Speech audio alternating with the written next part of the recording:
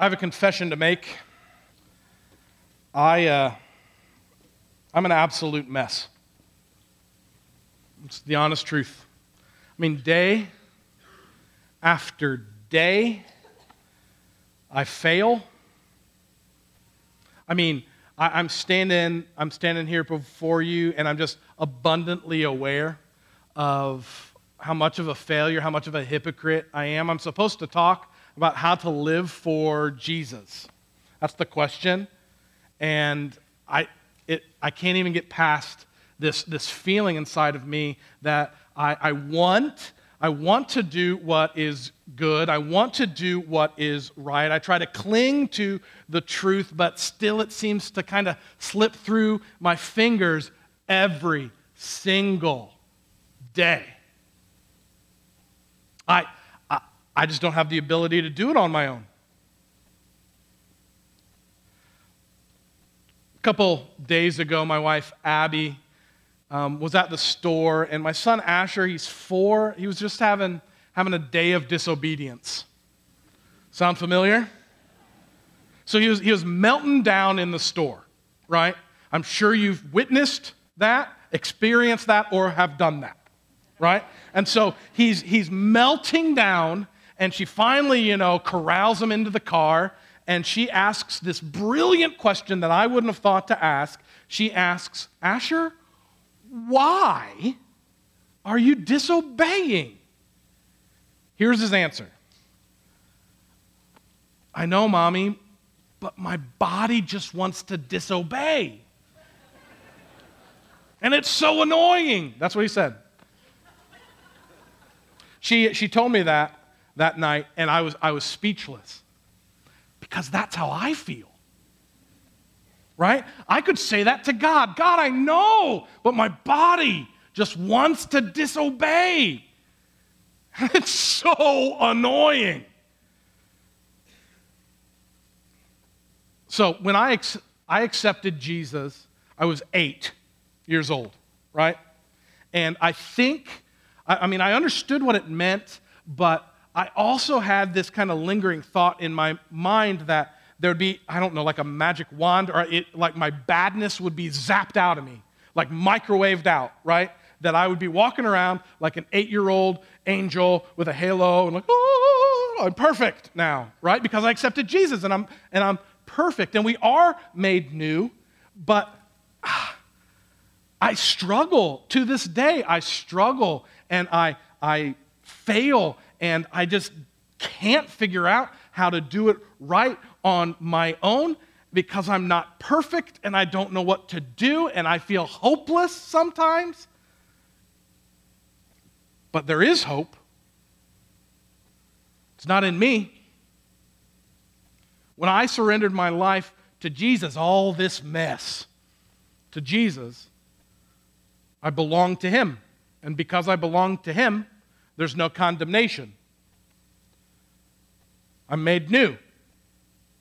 But it's important for us today to start here when we start talking about how to live for Jesus, because it's really important for you, for me, for all of us to understand we can't do this on our own.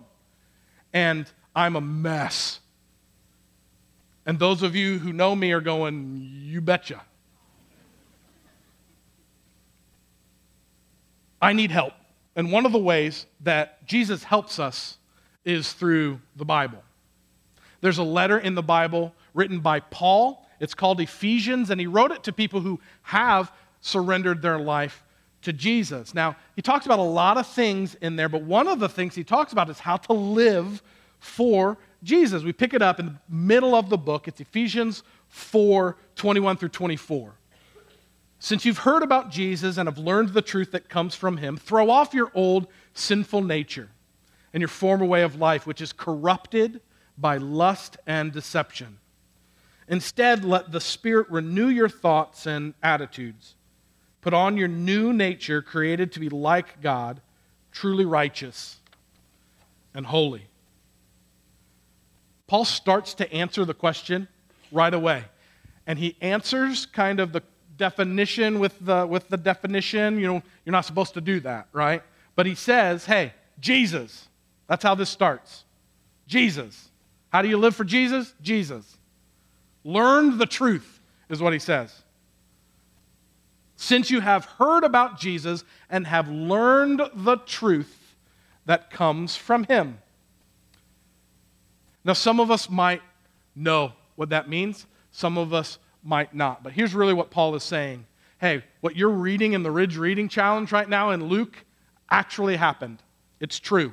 It's truth. That's what he's saying. He's saying that Jesus is God. He's the Son of God. He come down to earth, lived a perfect life, was crucified on the cross to reconcile our relationship with God because we need that, because we are a mess. He rose again on the third day. He conquered death. He is perfect so that we don't have to be perfect, and we are made new in him. What he's saying is, all of that's true. And if you've learned the truth, that's where we have to start. A lot of times we end church with that, you know? Like we end church with, here's the truth. And I think that that's great, that we should. But what he's saying is, for us to live for Jesus, we have to start with Jesus. If we want to do this, if we want to live for him, we have to learn the truth. But it's not enough just to know, you know? It's not enough just to learn it intellectually. Recently, I learned something, rocked my world for a little bit. I learned that red velvet cake might very well be made from bugs. I know, it's devastating. Here's what I mean. Because you're thinking, no, it's cake, right? Well, that's true. But red dye, there are some red dyes that are made from insects. Red dye, actually a scale insect. Some, not all. You're freaking out. I understand. It's okay. Not all of them, but some of them are made from insects, right? I mean, I looked it up on the internet, so it must be true. I did. And so I go and I learned this. I just discovered this. But here's the thing. I learned the truth, but red velvet cake is still delicious, and I don't care if I'm eating bugs. It doesn't change anything, right? Just because we know something doesn't mean we do anything about it. It's possible to know of Jesus, but not really know him. And so Paul is saying to have learned the truth isn't just to know it, it is to have surrendered your life to it, to Jesus. And that acceptance of Jesus in your life, it should change things. To learn Christ is to begin this process of being made new. Paul says it this way in Ephesians 4:22. So he starts, since you have heard about Jesus and have learned the truth that comes from him, throw off your old sinful nature and your former way of life, which is corrupted by lust and deception. You accept Jesus, you have to turn away from everything else. That's basically what he's saying. We had to throw off the old. Do you have anything in your closet that's old? We probably have more than I'd care to admit to you, but came across this. This is an old hoodie of mine. I'm going to put it on. It shrunk. I haven't got bigger. It shrunk. Why are you looking at me like that? When we surrender our life to Jesus, we put our faith in him, we're casting off every rotten, dirty, nasty, sinful coat that we wear. So that's kind of what this signifies. I don't know what it signifies for you, but for me, it signifies this uniform of sin that I have. It's kind of like the uniform of the world. It really stands for self-centeredness, pride, lust. Maybe the way that I view others, the way I view the world. What is it for you? I don't know. Relationships, money, sexuality, affirmation, significance, addiction, food. I might not say the word that makes you go, ooh. But what is it for you? What does this signify? When we accept Jesus, we take off this filth. Now, I don't know much about clothes, to be honest. I do love a good cardigan. If you've ever seen me look nice, it is 100% because of my wife, Abby. But I do know that we have even phrases like dress for success, the clothes make the man, right? Because they do matter. Because we need them to fill the role that we're filling. You don't go to the beach in your winter clothes, or you shouldn't, hopefully. You don't shovel the snow in your summer clothes because you need to wear what fits the occasion, right? It becomes kind of part of who we are. If we dress the part, people will take us seriously. A couple of days ago, I came across this fan in the NBA. He was dressed in the exact same like hoodie and sweats that the home team wear, like their warm-up gear. He looked so much like them that he snuck onto the court and warmed up with them, right? Because he just looked exactly right. We actually have footage of it. If you don't believe me, we actually have footage of it. I love everything about that. I love his lunges. I love the nasty shot that he throws up. I love he's calling for the ball, you know. I love that the police officer wags his finger at him. I love all of it. But I really think it also illustrates what we're saying, right? That clothes really can define us, can't they? Think about the big moments in your life. A wedding, a funeral, a job interview. You probably have some things that come to mind about what you should look like, about what you should wear. That's a multi-billion-dollar business in the United States. Doctors, nurses, they wear certain things, right? Construction workers, soldiers wear certain things. And if I stood up here in scrubs or in fatigues, you'd probably look at me and go, that's weird. That doesn't seem to fit. That's kind of funny, right? And that's Paul's point. Before Christ, we wear this uniform. We wear the nasty one, the one with holes in it, the one that, sorry, it smells a little bit. We wear that one. But after we accept Jesus, we take this off. Now, if you're like me, this kind of comfortable, this kind of feels good to wear. Maybe I wouldn't wear it out, but you know, I can get a new one on my own. I can figure this out, right? It's embarrassing, yeah, but yeah, I've got this. I can do this on my own. But in reality, it's dirty, it's tarnished, it's gross, it's wrong. That's what Paul is saying. We've changed our allegiance to Christ. We're on a different team. Change the uniform. It's like a prisoner being released from custody. Wouldn't it be weird if they wore their prisoner uniform the rest of their life? No, they've been set free. They don't wear the same clothes. We take off the old. But what's next? What happens after we take off the old? For me, I always thought it was like the zap, you know? And then you're perfect. Ephesians 4:23, instead, let the Spirit renew your thoughts and attitudes. It doesn't seem to be quite as simplistic as take off the old and poof, put on the new, because we need to let the Spirit renew you, renew me. You've accepted Jesus, now you have the new uniform, right? And it's perfect. But why is it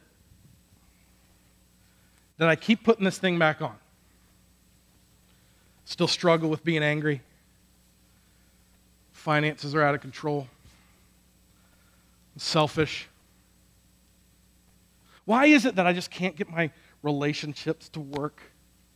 Why is it that I just feel hopeless? Why is it that anxiety takes over my life? Why is it that I'm depressed? Why is it that I keep putting this thing back on? Because I've tried and I'm trying to take it off, and I'm trying and I'm trying and I'm trying. Well, because I can't do it on my own.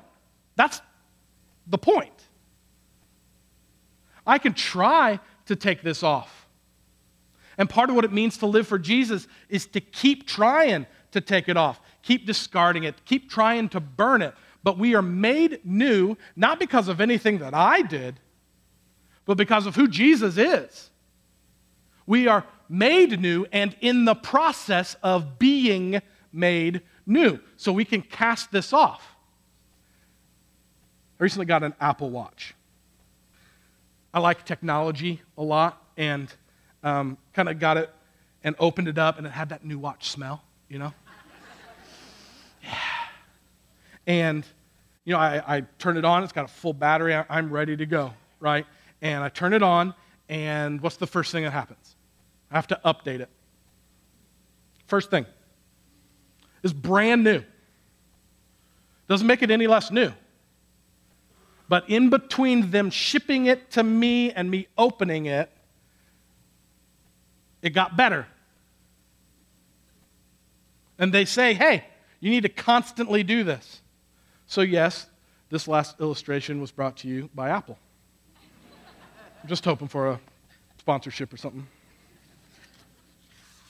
It's in the process of getting better, right? Because spiritually, we are in a renewal process. We are made new because we've surrendered our life to Jesus, but we're also in the process of being made new. Both and, not either or. Bit by bit, thought by thought, because our feelings follow our thoughts, thing by thing, attitude by attitude, step by step, because of the Spirit in us, we are made more and more and more like Christ. We are renewed, we are changed, we are transformed. There's a churchy word for it. It's called sanctification. Sanctification. Here's what sanctification literally means: to set apart and make holy. Another way to say that is to be like Christ.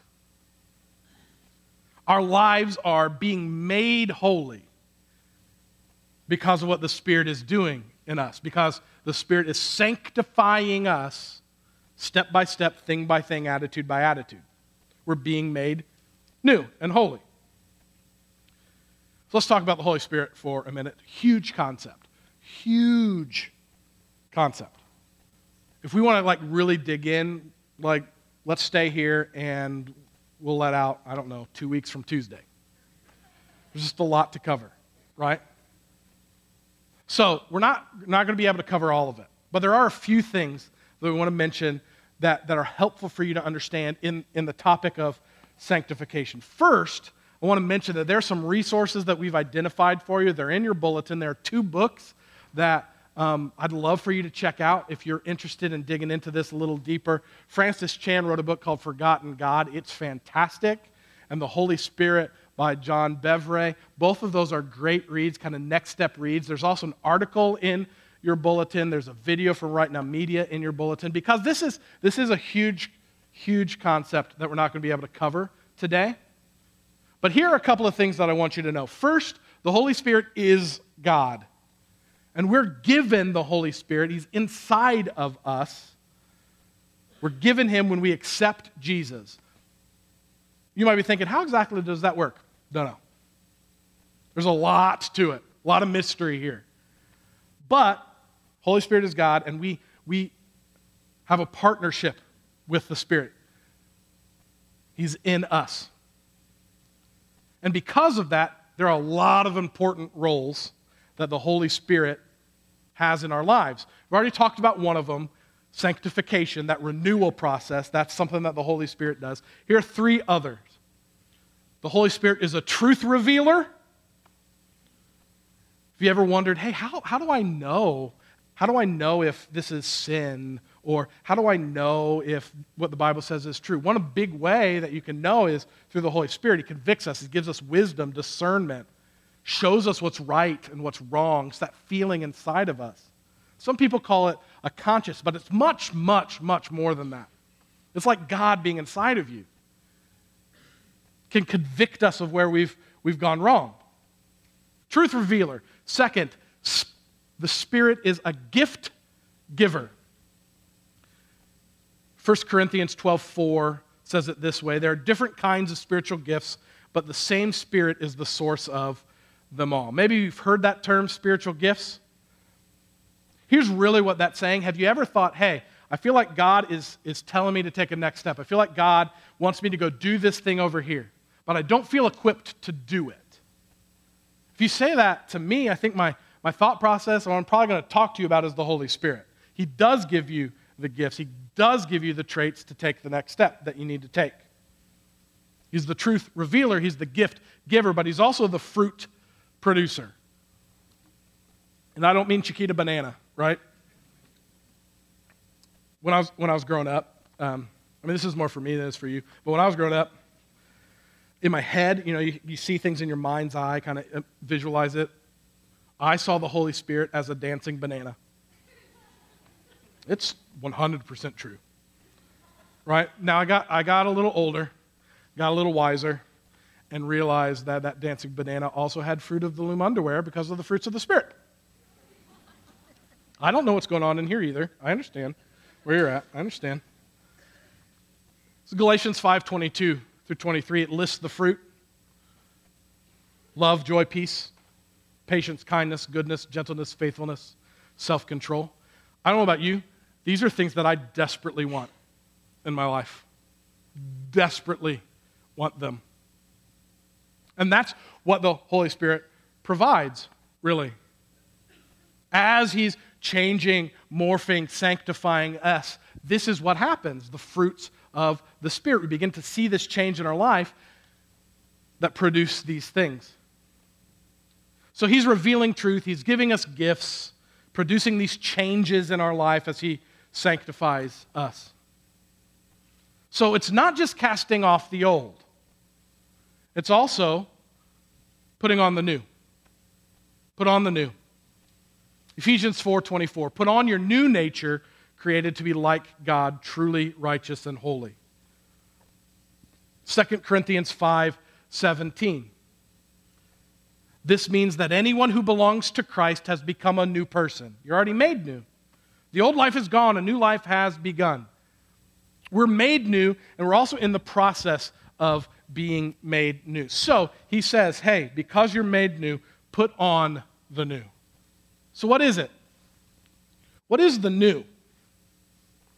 Is it us just being better? Trying harder? Being perfect? No. Putting on the new is putting on the same jacket of Jesus. It's the one that He wore. I don't have to do it for myself. He did it for me. So what He's saying is, hey, you've taken this nasty one off.